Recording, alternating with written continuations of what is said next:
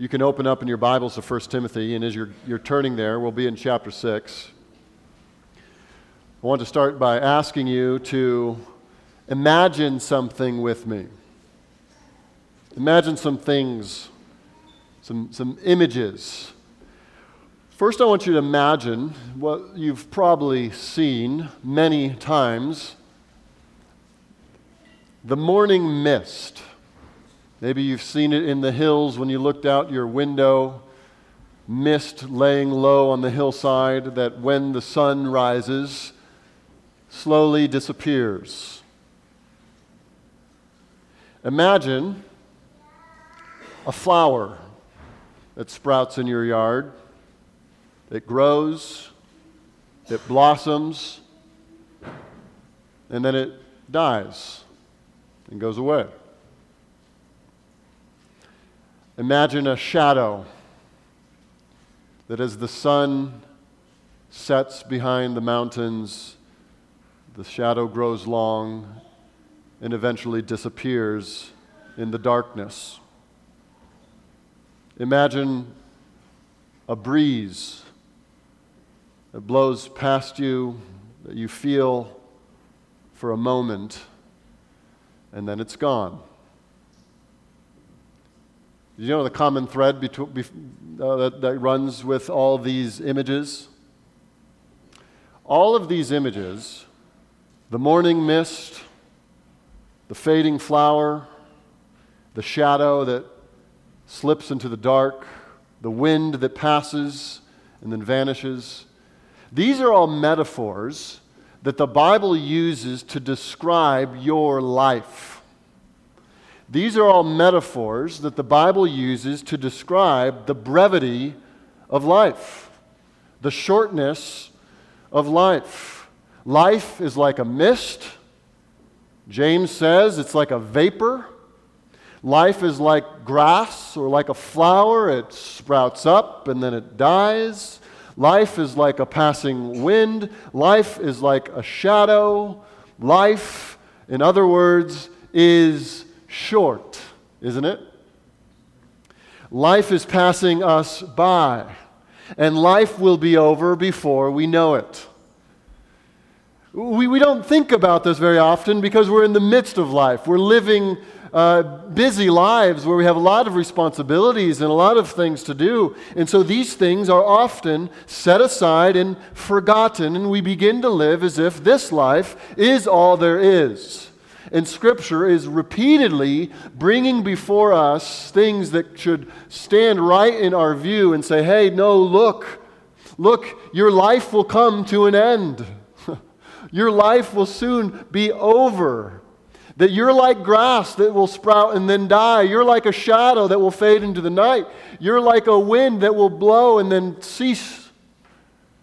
That you're not going to live forever. And that one day, as your body expires, you will meet your Maker and you will enter eternity.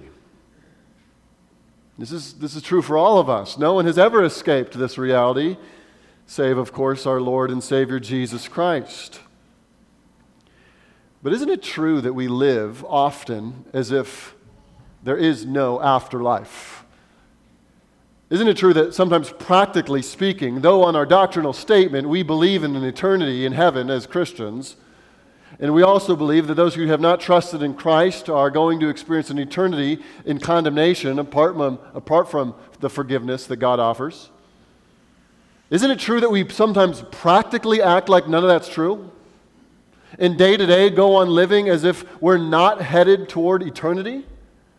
We forget those things, we leave them off, and we just get busy with whatever responsibilities are before us. We go from the next thing to the next thing. You know what happens when we live that way?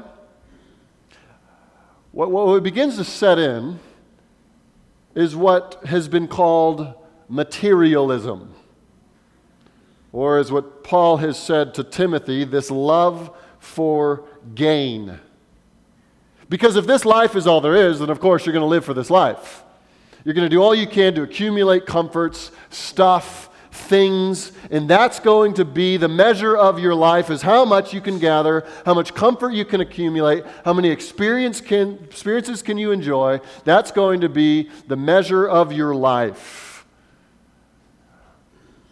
And the Bible just stands in stark contrast to that mindset, and is always inviting us to measure our days, to remember they're numbered, that all of us live with a clock above our heads that's ticking, and one day that time will be up and that we'll go home, either to be with God forever in glory or to enter into an eternity apart from God in judgment.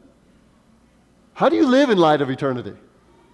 We're all supposed to live as if this is true, because it is true, but how do we actually do that? How do you wake up in the morning understanding that this is a day I'll never get back, that one day my life will be over, the time that I'm spending I can never go back and re-spend it a different way, what I do in this life will just be done, and so it will be?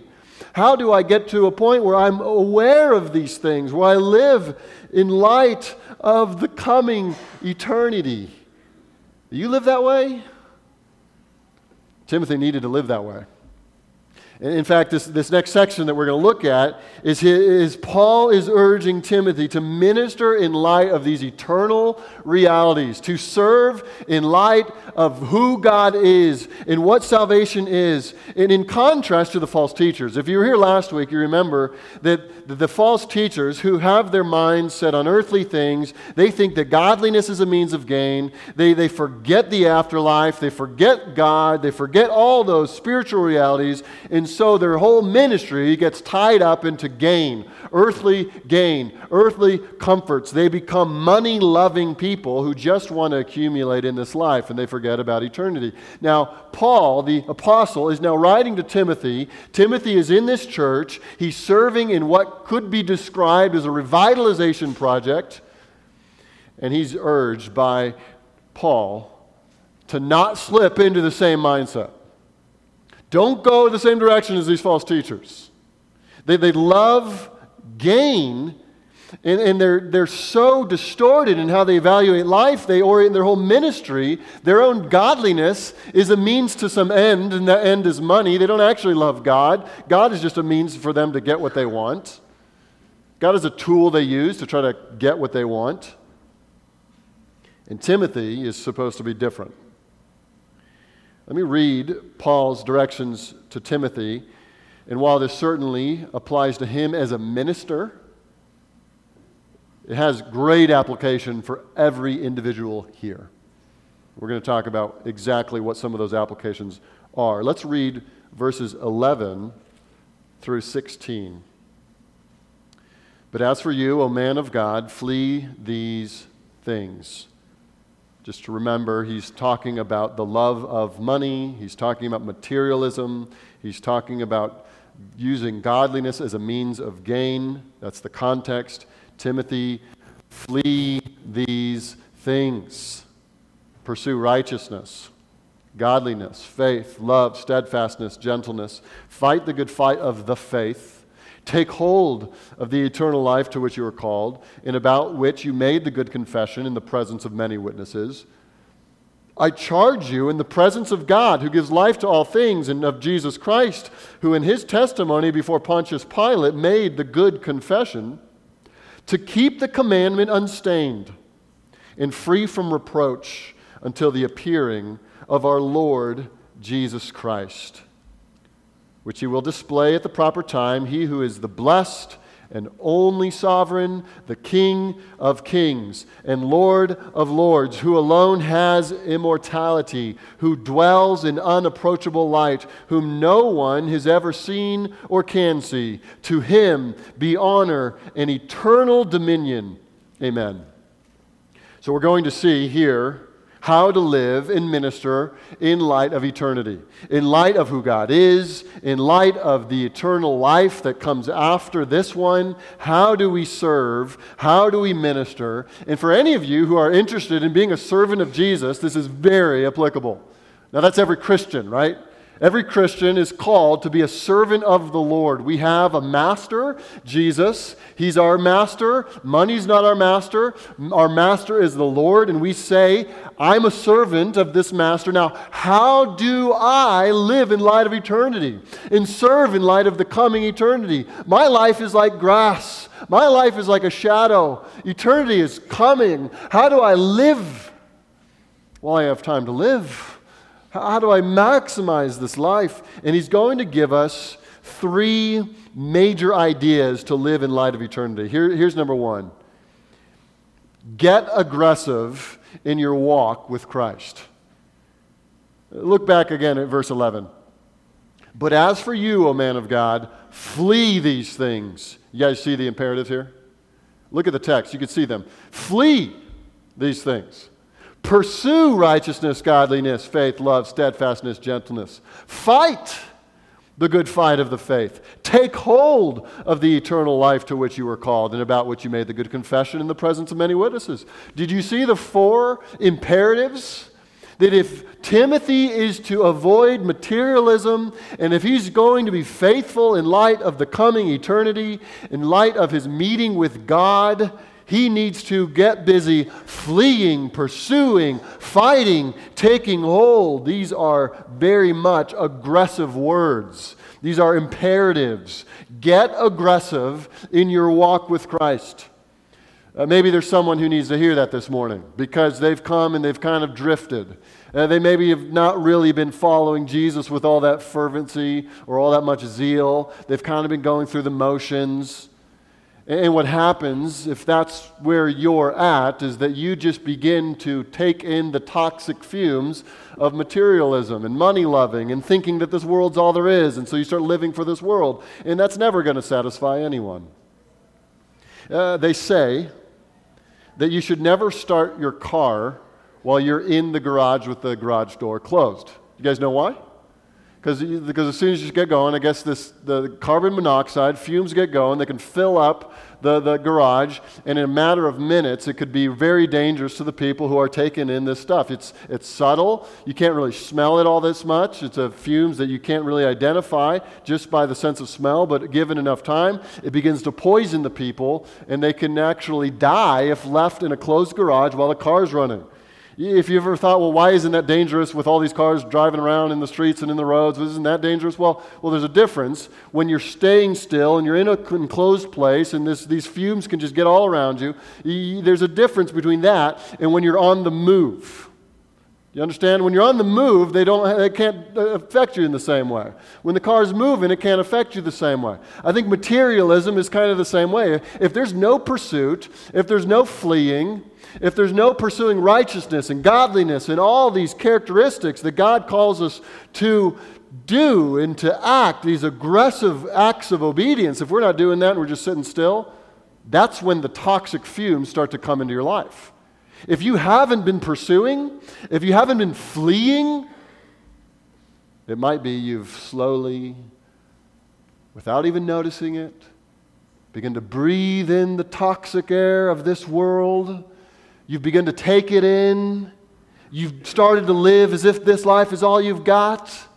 You start to spend your money in ways that prove that you think that the main thing of this life is just to accumulate money, accumulate experience, accumulate comfort.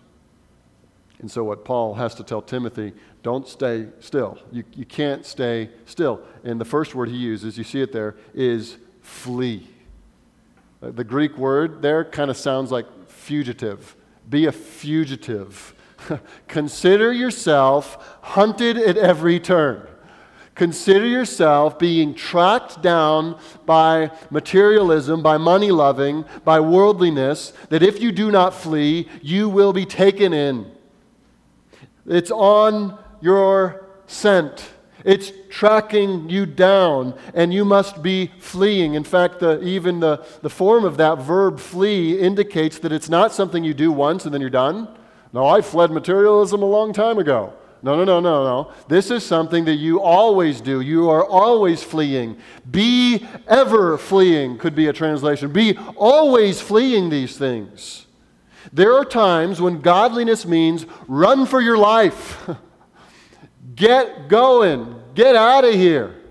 There are times when godliness doesn't mean try to step in and fight like a man. Sometimes the most godly thing to do is run for your life, run for cover, because you're not strong enough to face this temptation. This is one of those temptations. This isn't a stand and fight. This is a run. This is a flee. Become a fugitive. Get going. Get busy. Get out of there. You say, okay, well, what does that mean practically? How am I supposed to do this? Well, one of the things you have to understand is that this is so dangerous. It's taken down people throughout the ages, and it's always been warned throughout Scripture to be an imminent danger for Christians. You guys remember who Demas is in the New Testament? He's described a few times in Paul's letters, and he was described as being a co-worker with the apostle. He was doing a lot of the good work with Paul. And at the end of Paul's last letter, 2 Timothy chapter 4, verse 10, Paul notes that Demas had fallen in love with the world, and he left him. The Apostle John, in chapter 2 of his letter to 1 John, he said that if you love the world, the love of the Father is not in you. If you love the world, you can't have two masters. You can't love the things of this world, the systems of this world, and say, oh, I love God, because they're going in two opposite directions. Jesus said multiple times, how difficult is it for those with wealth to enter the kingdom of heaven? See, there's all kinds of reasons to flee the dangers all around us, and people have been taken out by falling to materialism, to money loving. Remember the parable of the soils? Remember what happens? A seed, one of those seeds, it says it falls on thorny ground. Remember that? And then Jesus, when he describes what that parable actually meant, remember what he says? That the seed, it begins to grow. Oh, look, spiritual life, it begins to grow. And then these thorns and thistles begin to choke out this newly growing plant. And what does he say the thorns and thistles are? He says they are the cares of the world and the deceitfulness of riches. It's subtle. It's imperceptible. You can't smell it. You don't notice it. But being in this nation where we enjoy a lot of affluence, it's all around us. And just like Paul warned Timothy all those years ago, you must be a fugitive on the run. You must flee these things. Okay, how do I do this, Eric? Okay, how do I do this? Well, he actually gives positive direction for how to do this. In other words, it's not enough to just run away. You got to be running to something. It's not enough to just be fleeing. You have to have a destination. You might be thinking, okay, man, I've been living in such a way that, man, I'm just living like a materialist. I'm just loving money. My whole life is oriented around these things, about worldly things. Well, what should I pursue instead? If you don't have a replacement pursuit, then you're just going to repeat the same sin all over again. It's impossible to outrun your sin unless you have an alternative to run to. If you don't have a replacement for sin, it's going to be a repeat of the sin. And so he begins to give some directions for what you are to actually pursue. Do you see that there in the text? You are not only supposed to be fleeing, you are to be pursuing. New Testament often refers to putting off and putting on. You put off something and you put on something. So you flee materialism. You flee the love of money, and what do you put on? Look at what it says there. Pursue righteousness, godliness, faith, love, steadfastness, gentleness. He lists 6 traits there. They're in couples that are kind of related. You could put righteousness and godliness together, and that's referring to a kind of whole person conformity to God's revealed will for your life from the heart. You are righteous, and according to His law, you want to live in obedience to it, and you're godly, referring to your character, becoming like God. You are to pursue faith and love as well. That means a wholehearted trust in God, a dependence and reliance upon God, and a love for Him. That you genuinely have affections for your Father in heaven. And that spills out toward a love of people. Look at the next little couplet. Steadfastness, gentleness, the way you are patient with people and tender with people. Timothy's life needed to be characterized by a pursuit of these things. these characteristics. If you want to flee the love of money, you have to replace your pursuit of money with a pursuit of righteousness. You got to replace it. There's a second thing you got to replace it with. You got to first replace it with a pursuit of righteousness. You also got to replace it with a fight for the truth. You see that next one, verse 12? The next imperative, what is it? Fight. Fight the good fight of the faith. And remember, whenever you see the word "the" in front of faith, it's referring to the body of truth, the doctrines that we hold and believe. He's not saying, hey, just fight to keep believing. He's saying, fight for the truth. Fight for what is true. Fight for a full understanding of biblical doctrine that God has revealed. See, this is really important to remember. Truth is at the heart of every issue we face in the church. Where there are rocky marriages, there are lies being believed. Where there is dysfunction in a home or in a life, there are lies being believed. Where there is sin, you scratch the surface, you go deep enough, there are lies being believed. We go certain directions, do certain things, behave certain ways, because at the core of it, we have certain beliefs. And if those beliefs are not true, it results in us living in harmful, sinful ways. And so what Timothy needs to do is what? You got to fight for the truth. You got to fight to believe that which is true. You believe things that are false, you're going to hurt people. You're going to sin against God. It's not going to be helpful. You have to fight the good fight of the faith. There's got to be some aggression here. That word for fight in Greek is agonizomai. You could tell the English word we get from it. Did you hear it? Agonize. Well, how are you supposed to do this? What kind of effort are you supposed to put forward? The kind of agonizing effort, that's how much.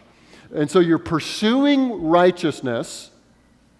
You're fleeing and you're pursuing this character development humbly, prayerfully, cultivating before God your own godly character, and you're doing so also by fighting for truth. You're fighting the good fight of the faith. You're fighting for it. Ask yourself, how aggressive is your obedience to Jesus Christ? Is there an aggression to your obedience? I will pursue these things. I will agonize for truth. That word agonize is used to describe athletes competing with one another for the prize. Would you use that word to describe the way you are fighting to know and understand and obey God's word? Would you say, I agonize for truth? I agonize in prayer to God to help me understand His truth. I agonize in the Scriptures trying to understand what God's will is for my life. I'm agonizing with it. I'm fighting for it. Is there an aggression to your obedience? You replace materialism with a pursuit of righteousness. You replace materialism with a fight for the truth. Here's a third imperative. It's not only pursue, it's not only fight. Look at the end of 12. Take hold, grab on, seize it. This is another forceful word, an even violent word. Take hold of the eternal life to which you were called. This word is used to describe how Peter, when he was sinking, Jesus took hold of his hand and rescued him from drowning. This word is used to describe jailers who are taking hold of people and putting them in prison. This is a violent word. And this is a word used to describe how Timothy has to grab a hold of the eternal life that God has given him. Take hold of it. There's a violence. There's an aggression. Again, I ask you, does that characterize your own walk with Christ? This is mine. Now, just to be crystal clear, this is not saying that you must save yourself by grabbing on. This is not saying that the way you get salvation is by grabbing hold strongly enough, tightly enough. That would counter everything the Bible says about how salvation works. It isn't that you must save yourself. It is not that at all. What does the Bible say about salvation? It says this: people are separated from God. Everyone, when they're born, they're not born good. They're born what the Bible would call as sinners, separated from God, under divine wrath, and cannot save themselves. And that's why God, in His amazing love, sent Jesus Christ into the world to be the Savior, because no one could ever save themselves. We couldn't do enough, work enough, become religious enough, attend enough churchy events. We can't make ourselves Christian. We can't do anything. We need a Savior. We are drowning. No, better yet, we're dead already. And we need life. And that's why God sends Jesus into the world to be the Savior. You say, well, what did Jesus do? He lived a perfect life that you and I could never live. He died on the cross, a death that we deserved. He rose from the dead and conquered death so that now He's alive right now. He has conquered sin. He has conquered death, and now He freely makes Himself available to anyone who would trust Him. Now, here's the beauty of the gospel. You say, okay, well, what must I do to be saved? You receive Jesus Christ as your Lord and your Savior. You believe Him. That's it. You don't try to earn it. You don't try to do some religious stuff. You trust Him. You trust Jesus for salvation, to reconcile you to God and to deal with your sin and to remove your guilt. That's how it works.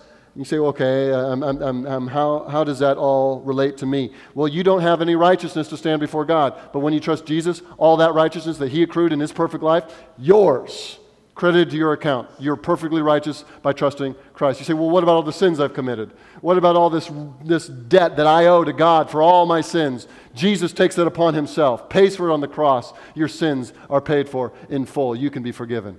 You say, well, I'm estranged from God. I'm distant from Him. Well, Jesus then offers you His own sonship, His own status as the Son of God. You could become a child, and God adopts anyone who trusts Him by faith. You say, well, what do I do to inherit this? How do I receive the gift of His righteousness, the gift of forgiveness of sins, the gift of cleansing, the gift of adoption?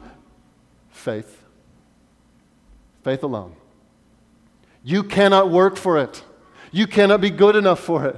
You must stop trying to work for salvation and rest in Christ. And if you're not a Christian this morning and you happen to walk into this church to see how things are going around here, this is what we believe. None of us are making any claims that we're good people. We're all saying we deserve the wrath of God, but Jesus took it in my place and I'm trusting Him. And in Christ I am forgiven and cleansed and adopted and forever secure for all eternity. And I have done nothing to earn it. Christ saved me. So you don't take hold of it to earn it. Here's what you do. How do you take hold of the eternal life? What that means is make it your own. Take hold, seize the reality of it. Let this be your own life's passion to understand and to live out this gift of salvation that God has given you. Paul would say in the letter to the Philippians that though God has given the salvation free to those who receive it by faith, that they are still called to work out their own salvation in fear and trembling. I think this is the same kind of principle. You've been called to salvation, take hold of it. Live as if it's true. Seize it. This eternal life to which you were called. That's what he says. The eternal life to which you were called. And then he says, and about which you made the good confession. So about this eternal life, you made a confession. There's some dispute about what is being talked about, and some of the scholars argue back and forth whether it's referring to some confession he made when he was being ordained to the ministry, or if it was a confession that he made at his baptism. I think it's his baptism. I think he's referring to the testimony that Timothy gave when he was baptized, and I believe that because, or the reason I believe that, is because he's referring to eternal life. And typically, when you're sharing at your baptism, you're talking about how God saved you and how you have come to know eternal life. And so I think what's happening here is Paul is saying, hey, you made a confession in the presence of many witnesses when you were baptized. You made this profession that you're trusting Jesus for eternal life. Now I know you made that profession, but grab hold of it. Don't let it go. Don't let it slip away. Don't let it fade in terms of its importance. You have eternal life. Live like it. Eternity is coming. You'll stand before God. Take hold of the reality that you have been given eternal life. Is there an aggression to your obedience? Is there even a violence to your desire to be so faithful to the truth? Not a violence against people, but a violence against your own sin and a violence against your own propensity to drift. So that's the first big idea here for how we live in light of eternity, that you get aggressive in your walk with Christ. Secondly, to serve in light of eternity, get a clear focus on your responsibility. So first, don't compromise your character. Don't get wrapped up in all this money-loving, earthly stuff. Have a character that's godly and righteous and true. But secondly, don't compromise your mission, Timothy. Timothy, you got to know what you're responsible to do while you're here. You got a job to do. Now read with me. We're going to kind of hit 13 on our third point. If we have time to do that, we're going to more focus for verse 14. But read with me 13. We'll get through it and get to 14. I charge you in the presence of God, who gives life to all things, and of Jesus Christ, who in his testimony before Pontius Pilate made the good confession, to keep the commandment unstained. That's the charge. Do you see it? Keep the commandment unstained and free from reproach until the appearing of our Lord Jesus Christ, which he will display at the proper time. And then he begins to go and describe some attributes of the God that they serve. Paul clarifies to Timothy what is at the heart of his responsibility. And in verse 14, do you see it there? Here's what I'm commanding you to do before God. Here's what I'm commanding you to do before Christ Jesus. Keep the commandment unstained, free from the reproach, until Jesus comes back. This is to be the focus of his ministry. You say, what's the commandment? What is he trying to keep clear? I think that the commandment being referred to here is the gospel of Jesus Christ and all its implications. That what Timothy is to do and what the church is responsible for is to make sure that the gospel message and all that it entails is kept and preserved for the church and for coming generations. You know it has to be for coming generations, because how long is he supposed to keep it pure? Until when? Until Jesus comes back? So that means that this is more than just Timothy doing his job and he's done. Timothy wants to protect the gospel from being stained by lies, being stained by errors, even being stained by people who try to communicate it but don't have any integrity, and so they put blemish on the gospel. They ought to keep it unstained until Jesus comes back. That means Timothy is not only concerned about how his church does, he's not only concerned about how many people he puts in his building. That's not his main concern. He wants the gospel to be so clear that it's received by the church and then it's passed on to the children and to the lost who then come in and they become saved, and then they become the church, and from generation to generation, all the way until Jesus returns, the church is faithfully preaching an unstained, unadulterated gospel. That's the goal. That was Timothy's mission. Don't let this gospel that you have come to believe get stained by a reproach of character. Don't let this gospel that you have come to believe become blemished because you let error slip in and you've got distracted by all these other things. He's responsible to make sure that the church is preaching the gospel, yes, but to work so that the church continues preaching the gospel long after he's gone until the Lord returns. You say, okay, well, how is he supposed to be doing this? How does he keep it unstained? Really, guys, that's what this whole letter has been about. How do you make the church structured biblically so that it protects, preserves, upholds the gospel? What is the church according to chapter 3? It's the pillar and buttress of the truth. Right?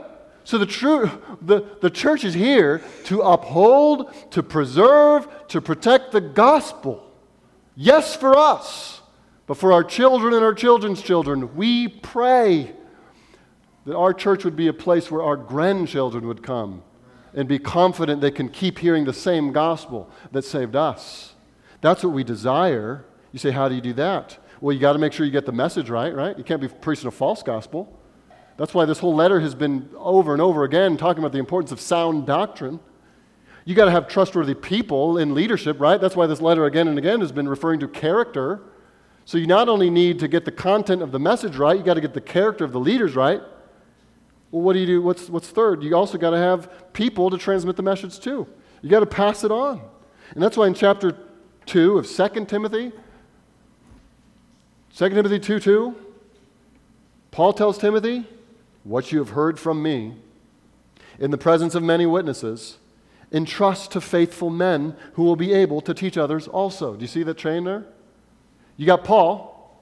Paul's teaching Timothy. Timothy's teaching faithful men. And what are the faithful men doing? Teaching others also. You see 4 links in the chain. How does the gospel get passed on from generation to generation through the ages? It's by people who believe it. They have the character to correspond to it. They know it, and then they transmit it to people that they love and they care for. This is our responsibility, to do this until Jesus returns. Friends, this is the heart of what we do as a church. Have you noticed that? Is that we're very interested in being very truthful and doctrinal. But we don't want to do that and neglect the fact that we are now responsible to pass this doctrine on to another generation. I hope we all sense the obligation that Timothy felt when Paul said this. This is your job. Let the gospel, don't let you be a reason the gospel gets stained and blemished. Let your life be one of character. Let your life understand the gospel and then pass it on to the people around you. An illustration that really puts this into a picture that helps us understand it is what I heard once about a pastor who is in Romania during a time of extreme persecution. He'd left the country and wanted to spend some time in the States so that he could get some theological resources to bring back to the church that was didn't have much access to anything that they could use to train their pastors. So this pastor missionary left, was able to accumulate boxes of good, sound doctrine, books that were sound and could help the pastors in training. But then he realized and he understood that if he were to come back with a giant box filled with Christian books, he would put not only himself in danger, but the ministry that was happening in Romania in danger, and perhaps ruin the whole thing.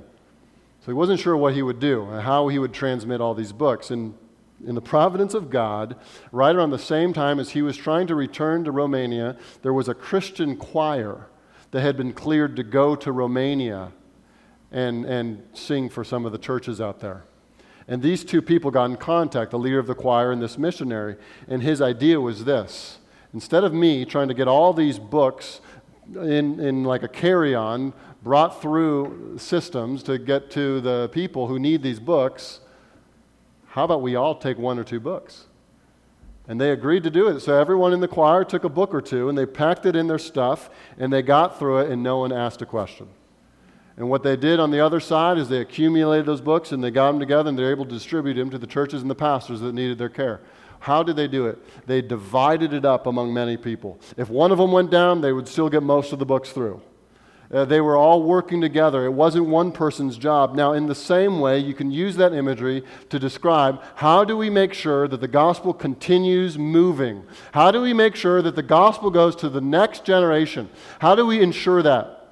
What do? We make sure that as many people as we can know the truth, are living lives reflective of that truth, and they're taking it with them into the places where they have influence. into their homes, into their workplaces. They're helping people understand this great news, and then they're enlisting them to do the same thing and to spread the gospel even further. All of us have this responsibility, don't we? Every Christian is in some way responsible for helping the truth get passed on unstained, without blemish, and without reproach. Parents at home, this is a weighty responsibility you have with your children, isn't it? That God has put those children under your roof where they can hear the gospel and be exposed to the truth from a young age, and you can shepherd and disciple them. If you're wondering, hey, where do I start in this effort to make disciples? If you got kids in the home, start right there. Start with them. They're the first people that you can bring. They're your first disciples. They are your unreached people group. They aren't born Christians. They need you to tell them what it means to be a Christian and to train them up. All of us have this. I hope there are men in this room. You may aspire to be an elder. You may not. That's immaterial for the point, is that I hope you have this desire to be a guardian of the gospel, to love the truth and protect it, and then to transmit it to people who will also propagate it. This is every member ministry. If you've been in our membership class, you know that we call everyone to ministry. Right? You've been through the class, you know that there's a whole section devoted to talking about everyone's responsibilities. We want every member saved. We want every member committed. We want every member known. We want every member serving. We want every member discipling. Timothy has a unique and specific responsibility for the leadership of this church to make sure the gospel is clear, unstained, without reproach until Jesus comes back. But he is the leader in doing this in this church, but he's not to be doing it alone. He's to be equipping the whole church to be doing this. This is our responsibility. This gospel is so glorious that we want as many people as we can to hear it and believe it. Who are you helping to know and follow Jesus? I hope names come into your mind. And if there aren't any names that come into your mind, I hope maybe you're encouraged to think more about this. Maybe you could start praying for your friends that don't know the Lord, or your neighbors that are far from Him. Maybe you could be diligent about building relationships with other people of the church so you can know how you can serve them and help them follow Jesus. Really practically, guys, this is why throughout the week there are times that we have people over our house several times, several nights of the week. And this is not just myself, my family. There's several families are always opening their homes. This is why we try to do meals together a lot.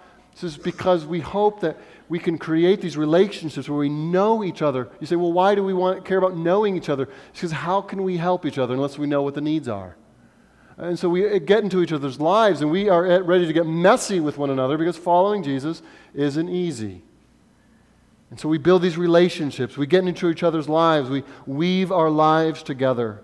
We build this culture of truth and love. Why? Because this glorious gospel that we have trusted in, that we have been saved by, we want it to be passed on. We want this place to be a place that is preaching the gospel many, many, many years after we're all gone. How do we do that? We all take responsibility in the ways God has enabled us, with the opportunities He's put in our path, to know it, to have character that doesn't contradict it, and then to transmit it to the people around us. We're maybe going to get to the rest of this section, but we're not. But I'll just say this. What's the motive for all this? What does Paul use to motivate Timothy? Very simply, it's God. God is meant to be the fuel. The very real, living God is the motivation for this kind of aggressive obedience in this focused ministry. God Himself is the motivation. I hope our thoughts of God are not so low that they don't inspire any sort of holy ambition. I hope our thoughts of God are lofty and glorious and true, so that they call us to this great purpose of serving Him. To the degree that we have a low view of God is the degree that we will have a low commitment to service. That will be next week's sermon. Because that's how he aims to inspire Timothy. Hey, Timothy, get a load of the God you serve. We're going to pray together, and then we're going to invite up some of our new members, and then we'll have a baptism. Would you join me in prayer? Lord, you have given us this calling. You have given us this calling to walk in a manner worthy of the gospel of Jesus Christ. You have given us this responsibility to keep the commandment unstained and free from reproach until you return. Lord, you're coming, and we have a job to do until you do. And Lord, I pray that we would all take it very seriously to know the truth, live in light of the truth, and do our best to transmit the truth to those around us. Lord, that we would be aggressive in running away from the things that distract us and compromise us, and that we would pursue with aggression a righteous and holy and godly lifestyle. These things are all impossible for us to do apart from the help of your Holy Spirit. So help us, Lord, we pray. In Jesus' name, amen.